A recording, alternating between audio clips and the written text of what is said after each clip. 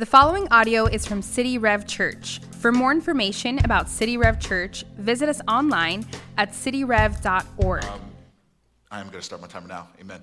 But, man, it's so honored to be here, guys.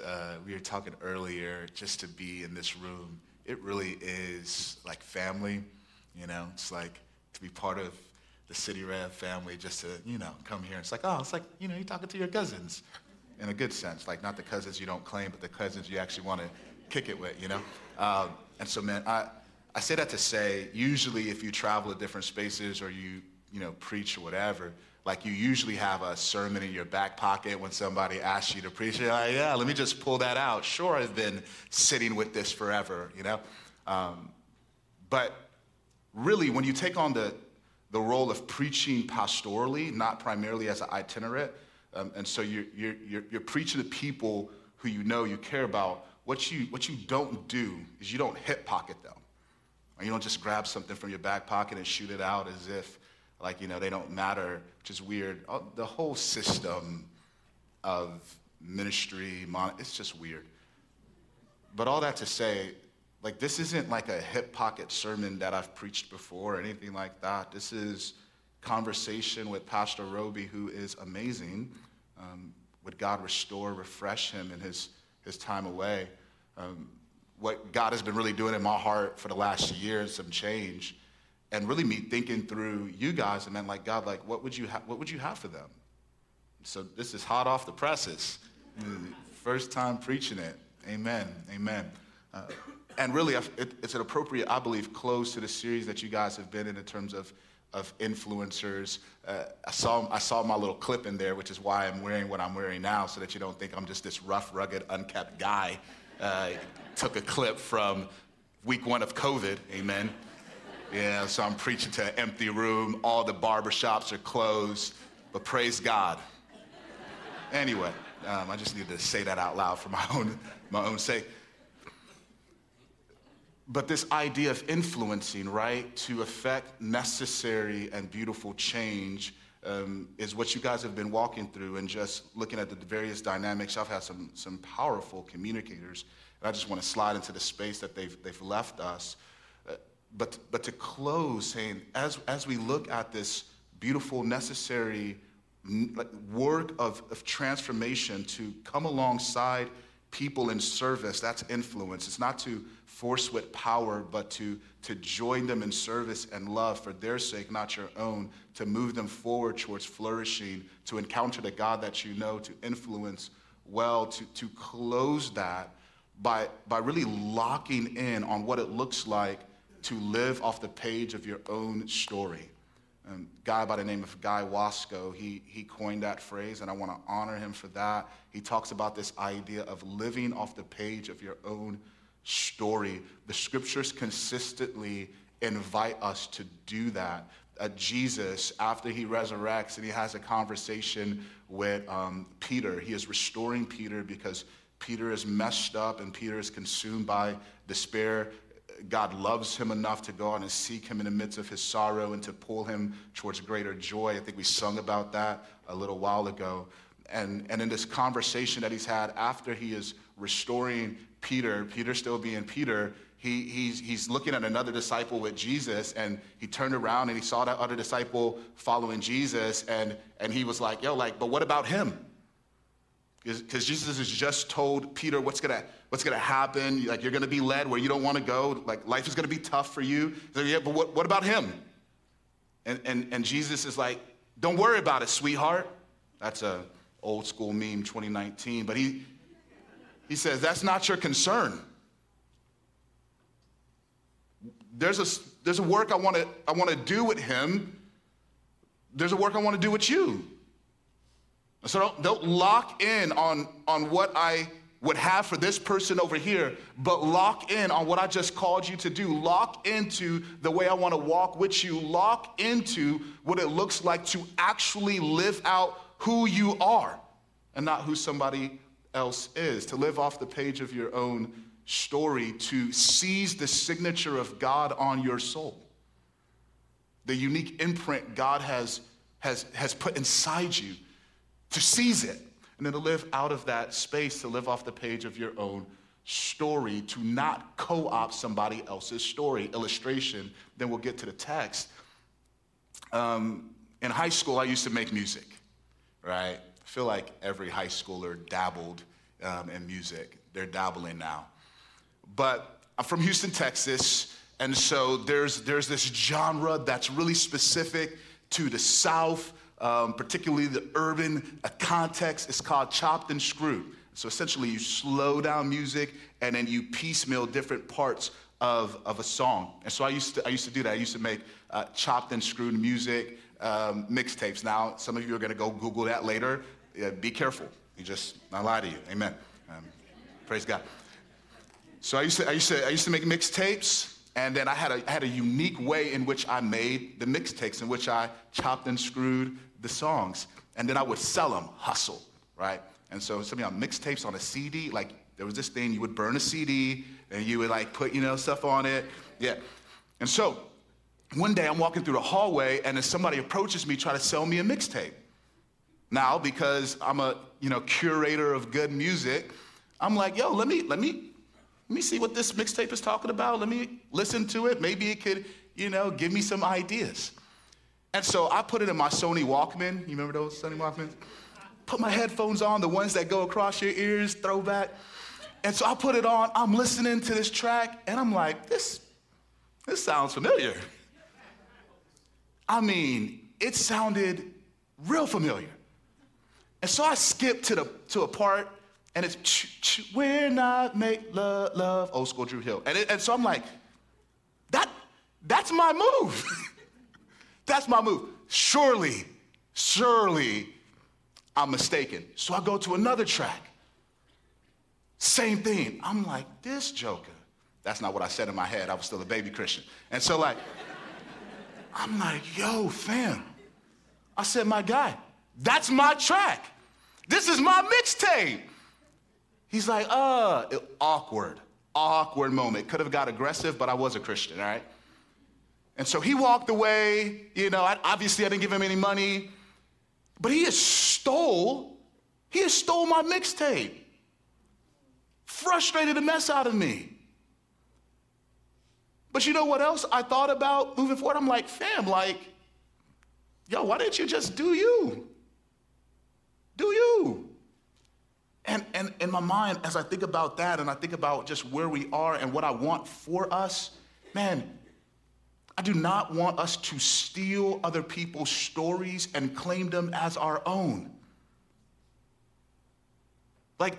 To co-opt what God is doing in somebody else's life and neglect what he wants to do in yours. Man, God invites us to step into our own story, because when we do that, we get to experience him in a unique way. We get to encounter the God who is and the plans he has for our lives. And there are people who suffer when we steal other stories instead of stepping into our own. Because God has made you and me uniquely to experience him and to express the greatness of his name. And so I just want to raise the temperature of that truth, that idea, to live off the page of your own story, to seize the signature of God on your soul, and to influence from that soil. And so a lot of passages that I think we could look at, the entire scripture speaks to it, but I really want to root us in Ephesians chapter 3. And in Ephesians chapter 3, essentially, we're going to just work through it, and we're going to grab some considerations and some call to actions as it relates to stepping into our own story and influence it from that space. Fair game? And then I'll close with prayer. Let me take some water out of this great City Rev mug. Product placement. Read with me, and then we'll take it bit by bit. Ephesians chapter 3, verse 1 reads like this. We're going to read 1 through 13. Verse 1 reads like this. For this reason, I, Paul, the prisoner of Christ Jesus, on behalf of you Gentiles. You can underline that, star that, highlight it. You have heard, haven't you, about the administration of God's grace that he gave to me for you. The mystery was made known to me by revelation, as I have briefly written above. By reading this, you are able to understand my insight into the mystery of Christ. This was not made known to people in other generations, as it is now revealed to his own holy apostles and prophets by the Spirit. The Gentiles are co-heirs, members of the same body, and partners in the promise of Jesus Christ through the gospel. I was made a servant of this gospel by the gift of God's grace that was given to me by the working of his power.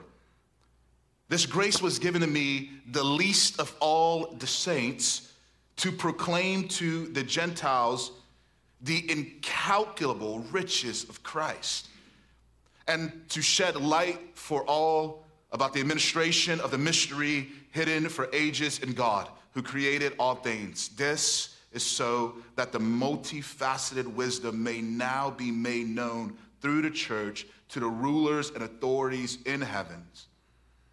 This is according to the eternal purpose accomplished in Christ Jesus our Lord. In him we have boldness and confident access through faith in him. So then I ask you not to be discouraged over my affliction on your behalf, for they are for your glory. There's a lot here. I'm going to frustrate some of us. Let me just go ahead and say that on the front end. Because Ephesians, the entire book, is magnificent. Now, you can say that about the entire Bible. We should, right? But there's just certain letters that just pop, man. The majesty of Ephesians is here. From chapter 1 to chapter 6, there is this vast, robust, romantic way that Paul is speaking. It's that book. And you get to chapter 3. And chapter 3 particularly is unfolding the beautiful and necessary idea that diversity is God's design. It is not the idea made by man to sell products. Rather, the multifaceted nature of who God is, his wisdom and greatness, is meant to be expressed through the uniqueness and multifaceted nature of humanity. Difference is a beautiful, good, and necessary thing when it's rooted in the plans of God. We see that here. There's so much here that we're not going to cover. I would invite you to, on your own free time, live in Ephesians this week. May it shape your prayer time. May God enrich you through reading through it, and may you be enriched as you pray through it. But I'm going to frustrate you because we're not going to go through every bit, and there's parts in here that you're like, man, I wish we could spend time there. But there is a reason why we're in Ephesians. Ephesians chapter 3, to me, is just one of the places where you get to see God's plan for people through Paul at work in a unique way. And we're able to grab just some considerations, some ideas, and subsequent calls to actions for what it looks like for us to lean into God's plan for our lives uniquely. And so I'm going to frustrate some of us. I just want to say that on the front end. But hey, don't tune me out. I think God still wants to speak to us. Had you underline it, it leads to a few considerations. Verse 1, for this reason, I, Paul, the prisoner of Christ Jesus on behalf of you Gentiles, significant and robust. So much we could go into here. I, Paul. Now, if you've been a Christian for any amount of time, you've heard of Paul. But in your hearing of Paul, you may have been desensitized to who Paul actually is. Have you ever heard of that concept of oil factory fatigue? When you're in an environment for so long, right? That you just get desensitized to the environment that you're in. You don't notice things that should be noticeable. That happens in the city of Miami. You go outside of Miami, you come back to Miami, you're like, I'm in the twilight zone. Right? So if you're a Christian for any length of time, there's some things that you just kind of got used to And they don't hit you the same way, and they should. They should hit all of us the same way. I, Paul, terrorist, murderer of men, right? Persecutor of Christians. Sometimes we talk about, oh man, I'm feeling persecuted, and it's like, We actually have examples of what persecution looks like. Paul, going out to ensure people would die because they claimed to follow Jesus Christ. Life full of blood, life full of mistakes. Yet he was intersected by the grace of God, and it changed everything about him. It gives a consideration as we think about what it looks like to even just step into our story. The first part of that for me is we step into our stories as they're still unfolding. Now, here's what I mean when I say that. Generationally, everybody is trying to figure out purpose for their life, right? And there's just this great sense of self-discovery that just kind of pervades every pop movie. If you like Disney, if you're a Marvel person, you know that to be true. From Elsa and Frozen to T'Challa and Black Panther. It's this lean into self-discovery and trying to figure out purpose for your life. But what I have seen is there's a way in which people are preoccupied with self. And that preoccupation with self leads to a whole host of issues.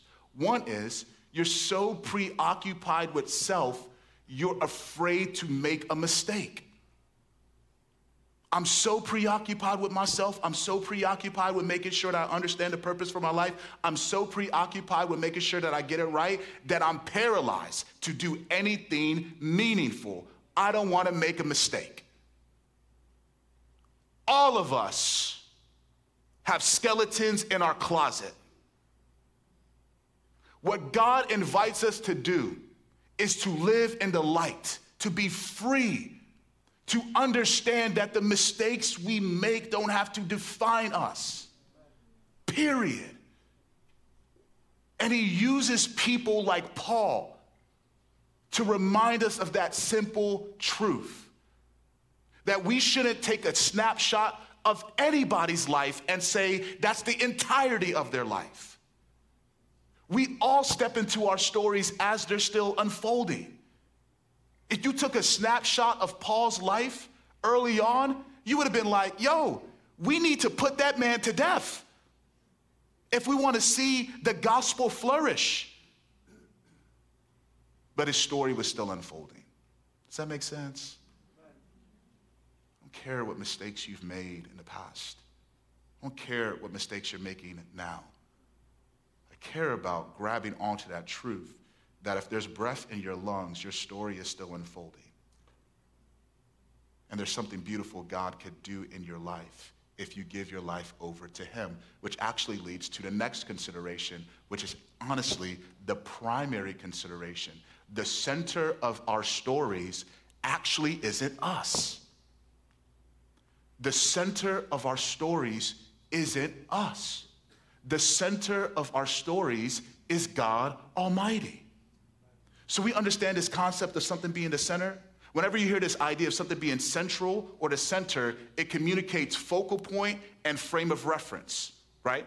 So if you go into most living rooms, the center of the living room is a television screen. And it's the focal point. It's what everybody focuses on. But it's not just the focal point, it's the frame of reference. So the furniture in the living room is moved and arranged such around the television screen, yes? So whether it's your sofa, whether it's your love seat, whether it's the pictures on the wall, everything is arranged accordingly so that you can make the most of the TV screen. That's the idea of something being center or central. Focal point and frame of reference. We are not the focal point or frame of reference for our own stories. God is. God has never intended us to be the focal point or the frame of reference for our own stories. That is a burden too big to bear, because then you can't make any mistakes, because you have to be perfect. None of us are that. Furthermore, for this reason is connected not just to what comes later, where you get led into this doxology. For this reason, I bow my knees before the Father, for whom all families are named. But it's connected to chapter 2, and it's connected to chapter 1, where Paul is recounting the story that God has been writing, his purposes and his plans from eternity to now, that will lead into the eternity that's coming. And all of it revolves around this phrase, for the praise of his glory. That who God is would be seen and experienced rightly. That's what it means to glorify God. For the praise of his glory, the weight of who he is, all of who he is, that it would be praised, enjoyed, seen, and experienced rightly. That is the story God is writing. And as God is writing that story, creation bears witness to it. This is Psalm 8. Heaven's declaring his glory. Jesus will go on to say, you can withhold praise if you want, but just so you know, if you do that, the rocks are still going to cry out. Because all of creation falls in line with that glorious story where God is at the center. And his glory is being declared, and people are going to be able to experience it rightly. And in Ephesians chapter 1, you get this intersection of this glorious purpose with humans. And this intersection is this idea of adoption, where God would grab people, mistakes and all, sin and all, and pull them into a unique family, a unique experience with him, where their new title is son or daughter. Adoption. Which means that the center is not them. The center is God. Don't be so preoccupied with your story and trying to discover it that you neglect the one who is writing it. And the one who our story should be rooted in. More considerations coming just from this verse. The prisoner of Christ Jesus. This reinforces that idea. My life is not my own. When Paul uses language to describe the way that he relates to God and God relates to him, you get these two concepts that are intertwined. You get this concept of slave. Not how we think about slavery, right? But this willing submission to be bound to someone greater. Not man stealing, but this willing submission to be bound to somebody greater, to define myself in light of the one who rules over me. Prisoner, slave, and son. That I'm not just bound, but I'm birthed anew.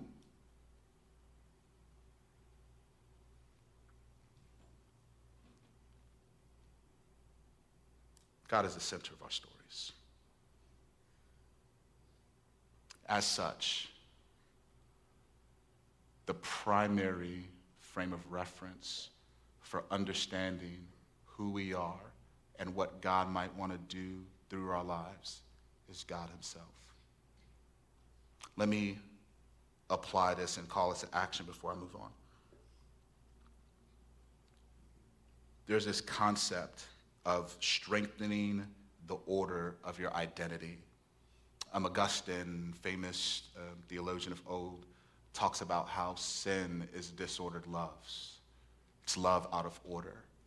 So it's not necessarily that we only love the wrong things or bad things, but we can actually love good things out of order. That's the nature of sin. And the primary order of our love should be God, that we will love God with all our heart, mind, soul, and strength. and that would shape how we love everything else. And so you strengthen the order to everything. That same concept flows into our identity, that there is an order to our identities. If you look at me, there are some primary hats I wear in my life. I'm a pastor. I'm a father of preteens, which is an invitation of prayer for me, just in case there's confusion. Preteens in Miami. I'm a husband. Just celebrated 13 not too long ago. She's the best of me. Oh, that's clap-worthy. Thank you. I didn't say it for applause, but it is clap-worthy when you think about it out loud. Those are unique identities for me, man. The last year, it's been crazy. I did a funeral for a 5-month-old. Never thought I would do that. Caskets aren't meant to be that small. 2 weeks ago, somebody stepped into that similar space and have had to do funerals for children, elementary children, murdered in Uvalde.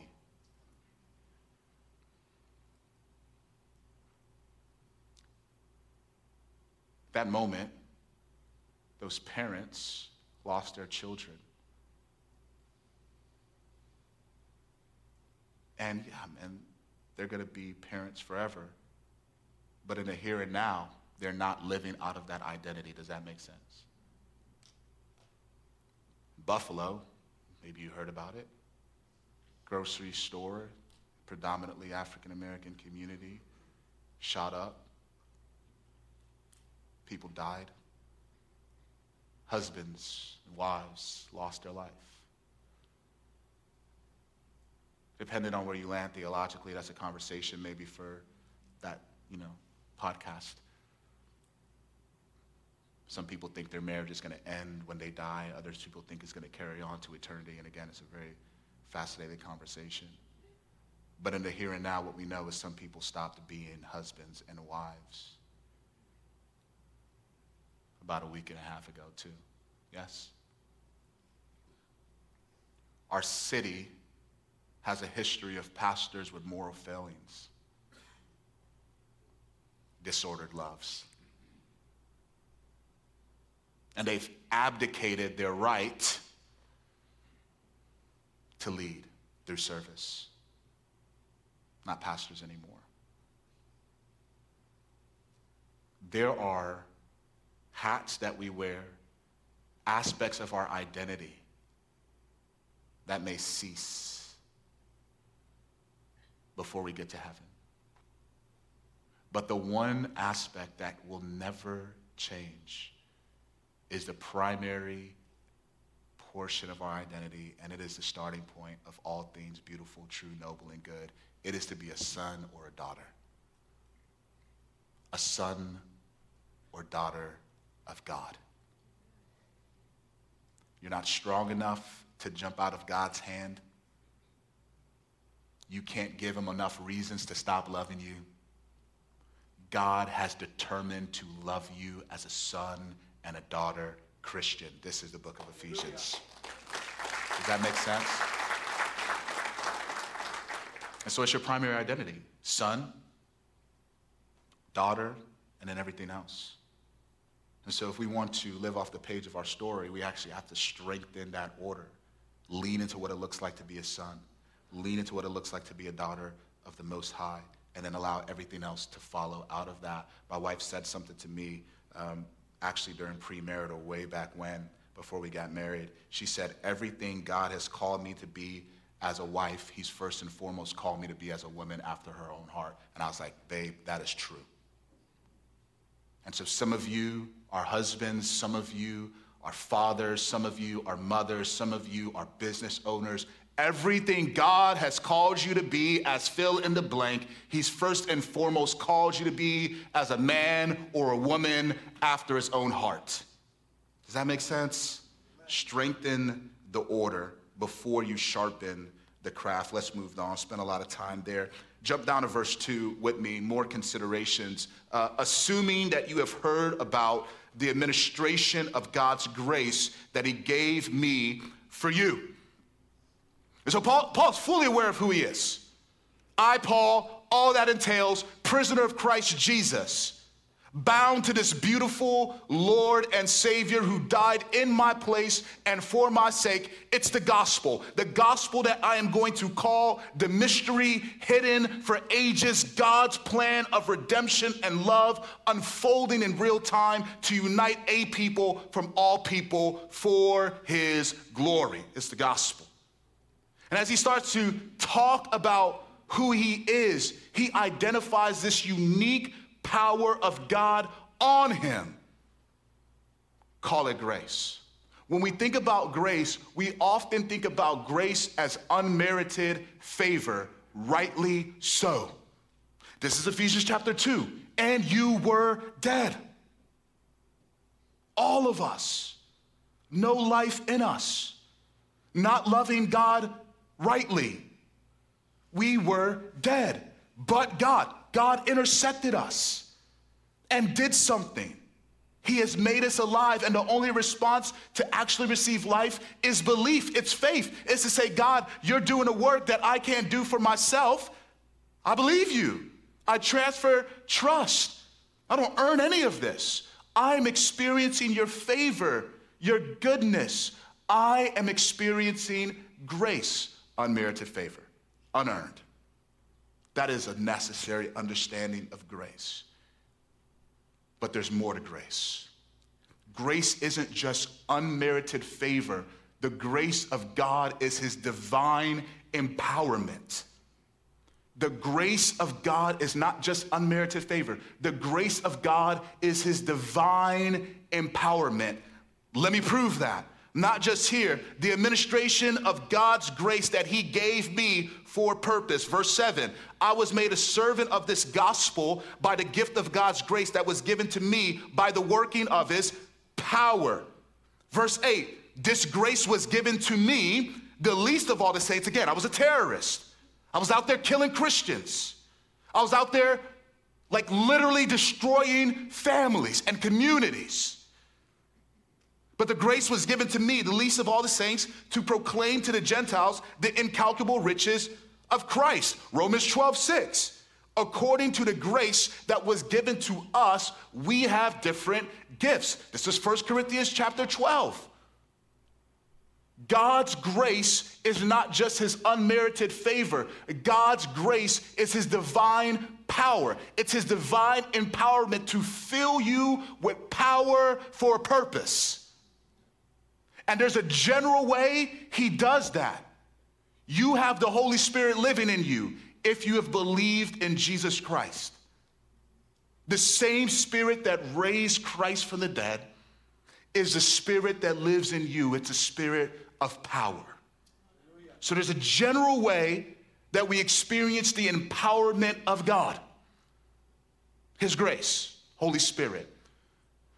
But that's not necessarily what Paul is emphasizing here. What Paul is emphasizing here is not the general way that he's experiencing the power of God, the grace of God, but the unique way that he's experiencing the grace of God, which is why in verse 6, verse 7, and verse 8, he connects the grace given to me to the proclamation of the Gospels for the Gentiles. Now you got to track with how beautiful this is. He is saying, God, you have uniquely graced me for the Gentiles. There's a distinction between the way that you uniquely grace me and the way you uniquely grace the other apostles. We know this to be true just by examining Acts 13 and Acts 14 and Acts 15 and Acts 10. We just have to look at what happened with Peter and his ministry to the Gentiles and Paul and his ministry to the Gentiles, and they are different. God calls Peter to go minister to this Gentile Cornelius. Peter's like, you ain't gonna have me get caught up again, Jesus. There was a trepidation there. Galatians chapter 2. Maybe you're familiar with this. Peter's eating with the Gentiles, non-Jewish people. Peter's eating with them. These Judaizers come in, legalists, have a whole set of rules of what it looks like to earn the love of God, to be, quote unquote, a maturing Christian. Part of that looks like keeping the old law so you don't eat certain things. Pork being one of them. Not the story I live, amen. They come in to the scene. Peter's like, oh my God, I can't eat with these people anymore. Conscience is weak. He stops eating with the Gentiles because of fear of man. Paul comes in, Peter, you're not living in line with the truth of the gospel. You are living like a non-believer. You are living like a non-believer because you're creating a new standard for people to be accepted by God. You are living like a non-believer because you are treating your brothers and sisters in the faith as if they're less than you. You're not living in line with the truth of the gospel. It's a powerful rebuke. But the rebuke reveals, Peter, you're having difficulty engaging with Gentiles. That has never been said of Paul, ever. Because God has uniquely graced him. Where other apostles would struggle, Paul steps in and it's natural. That's divine empowerment. Does that make sense? That's the grace of God. That's the consideration. Where has God uniquely graced you? The way we start to discover that, Tim Keller has this concept I think is powerful. He says, if you want to discover where God has graced you, how he might want to move through you, look at affinity. What people needs do I resonate with? What am I naturally burdened for? Look at ability. What are my abilities and my deficiencies? What comes natural and easy? And what shouldn't I be doing? In Jesus' name. He doesn't add this, but I do. You look at affirmation. What have others affirmed as true, and what have others challenged me to consider? And the reason that we have to add affirmation, the affirmation of other people particularly, is because no one discovers themselves by themselves. That is not how God has set this thing up. So you look at Ephesians, you look at Romans 12, you look at 1 Corinthians 12, and what God says is, I have graced all of you. I have graced all of you uniquely, but that when you work together, there's this harmony. There's not uniformity, there's unity with diversity and uniqueness that expresses this harmonious activity, the gospel. So what have others affirmed, the community around me affirmed as true? And what have they challenged me to consider? This speaks to the necessity and the power of healthy community. City Rev, you show me your friends, I will show you your future. That is why being connected to this church is deeply meaningful. Because being here, God could grow you in a unique way where you could discover what he wants to do with your life and grab onto courage to go out and live off the page of your own story. Affinity, ability, affirmation, and the last being opportunity. Where does my community tell me that I'm needed? Where does my community tell me that I'm needed? When I look outside of myself, where do I see actual needs that I could step into with love, service, and the grace of God on my life? Does that make sense? The action that this invites us to take is to seek the grace. To seek the grace of God on your life. To actually give intentional thought to where God might have graced you. Where is his divine power on you? You can't explain it and you can't deny it. It's there. Others might not be able to explain it. No Myers-Briggs, no Enneagram, no DISC test, no shape test can really explain it, but it can't be denied. And that wasn't a shot at those tests. Praise God. move towards a close with me. Verse 8, to proclaim to the Gentiles the incalculable riches of Christ. He is saying, God has not given me this divine empowerment for myself. Your story is not just for you. Man, if we could just take hold of that. I don't exist just for myself. Does that make sense, man? Like, that is such a low way of living. I heard a pastor once say, those who exist for themselves will ultimately end up by themselves when it's all said and done. And it's true, man. It is lonely, it is lowly, and it is a sad existence to see life only through how it affects you.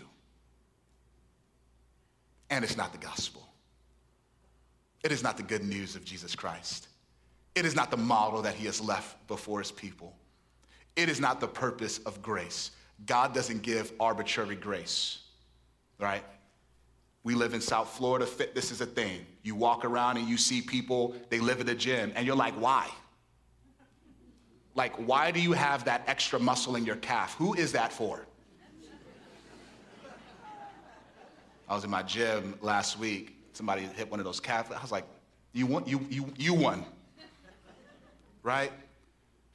Like, it's not, God doesn't just give us arbitrary strength and power and grace so that we can look in the mirror and be like, yeah, look at me. Like, it doesn't, that's not what he does. God empowers people for a purpose, and the purpose is his mission. The mission of God is the renewal of all things and the salvation of all people. That is the mission of God. That God would save people, that he would draw them to himself, that he would free them from sin, that he would awaken life in them, that he would bring them on a journey to ever-increasing joy, salvation, a future with him forever, and the renewal of all things. This is why Romans 8 says that creation groans eager for redemption. That when sin came into the world, it didn't just break humanity, it affected creation. And what God is doing is God is on a mission to renew all things, to free every square inch of creation, from the galaxy to our globe, from the effects of sin. And he invites people to join him in that work of salvation and renewal, to seek people out and join them in the work that God wants to do in their life, to move them closer to his heart, to influence them towards knowing God. And to look around us and see where the brokenness of sin, not just in others' lives, but in our society. And to step in and say, how can I help make a better picture of the future that is coming, where all things are new? They are as they should because God is in control, or as Jesus invites people to pray, it is on earth as it is in heaven. The renewal of all things. And Paul says, I've been graced uniquely for the Gentiles in that mission.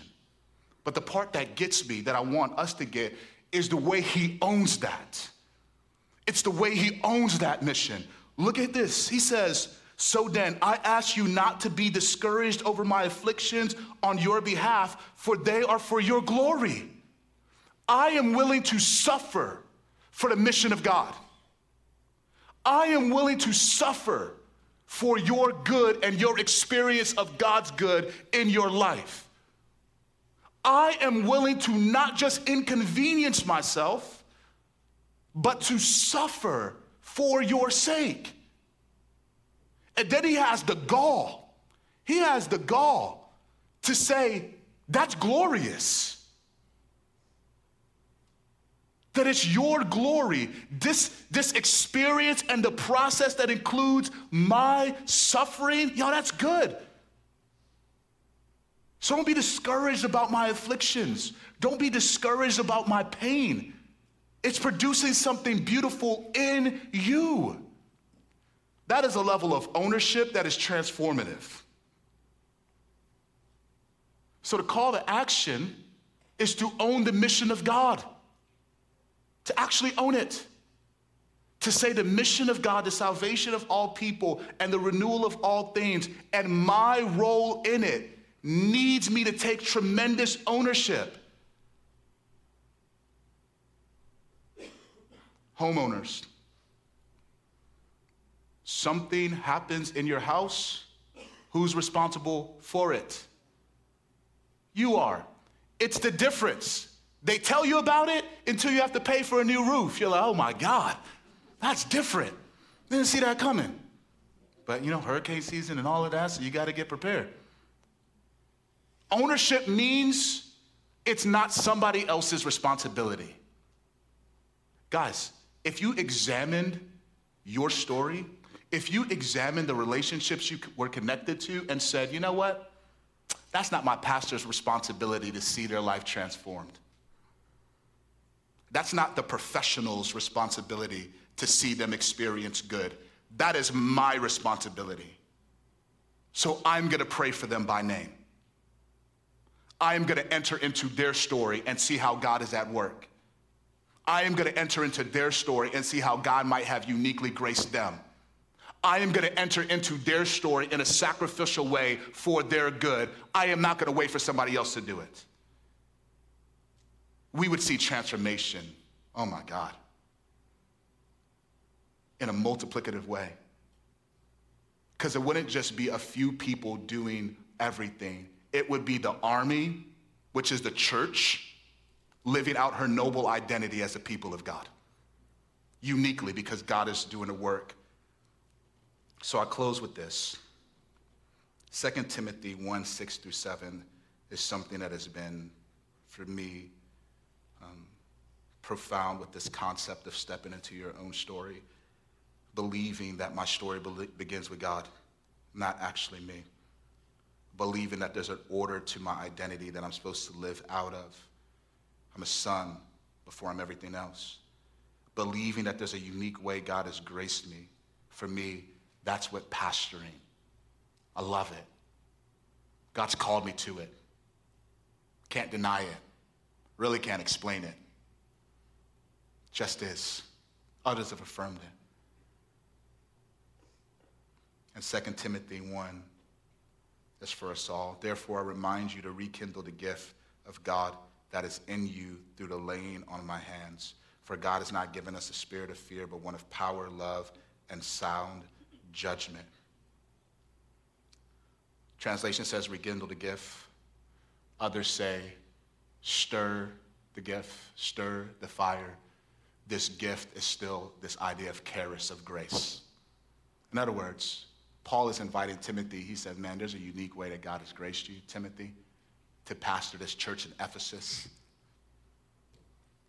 And I want you to devote yourself to the grace of God in your life.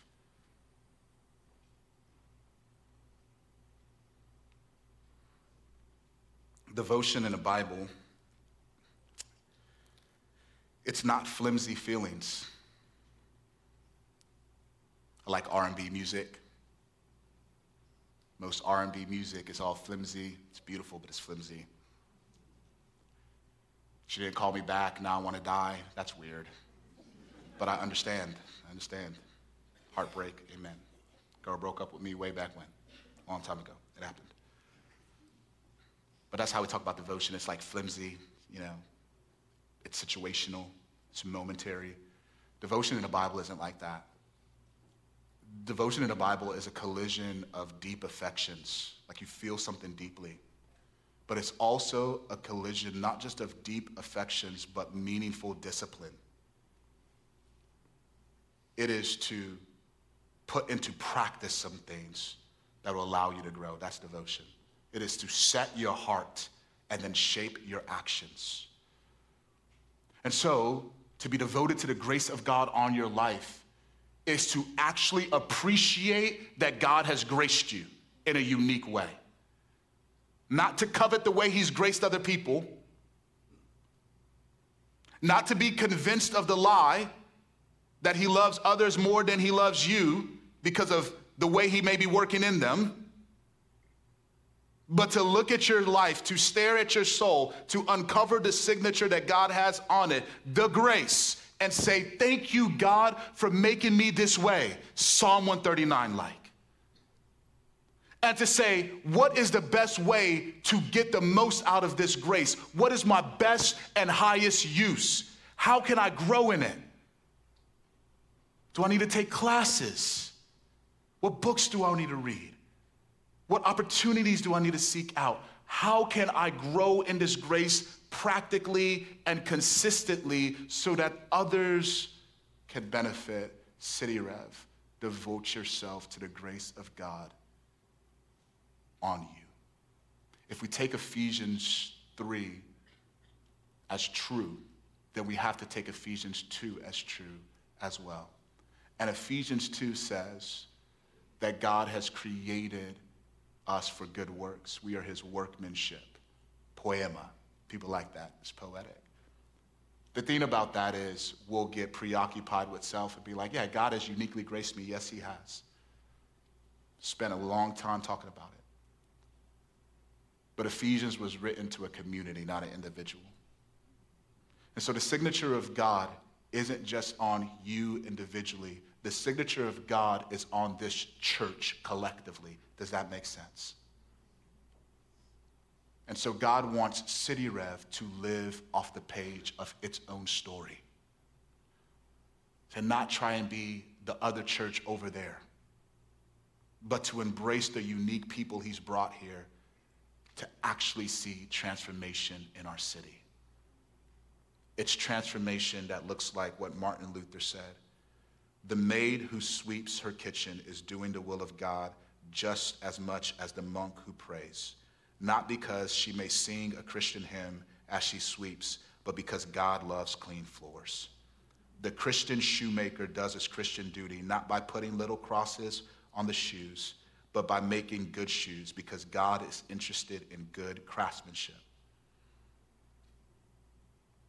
It's by living your life that may seem ordinary, but you're doing it for the glory of God, stepping into the grace that's on you. Seize it today. Pray with me. Father,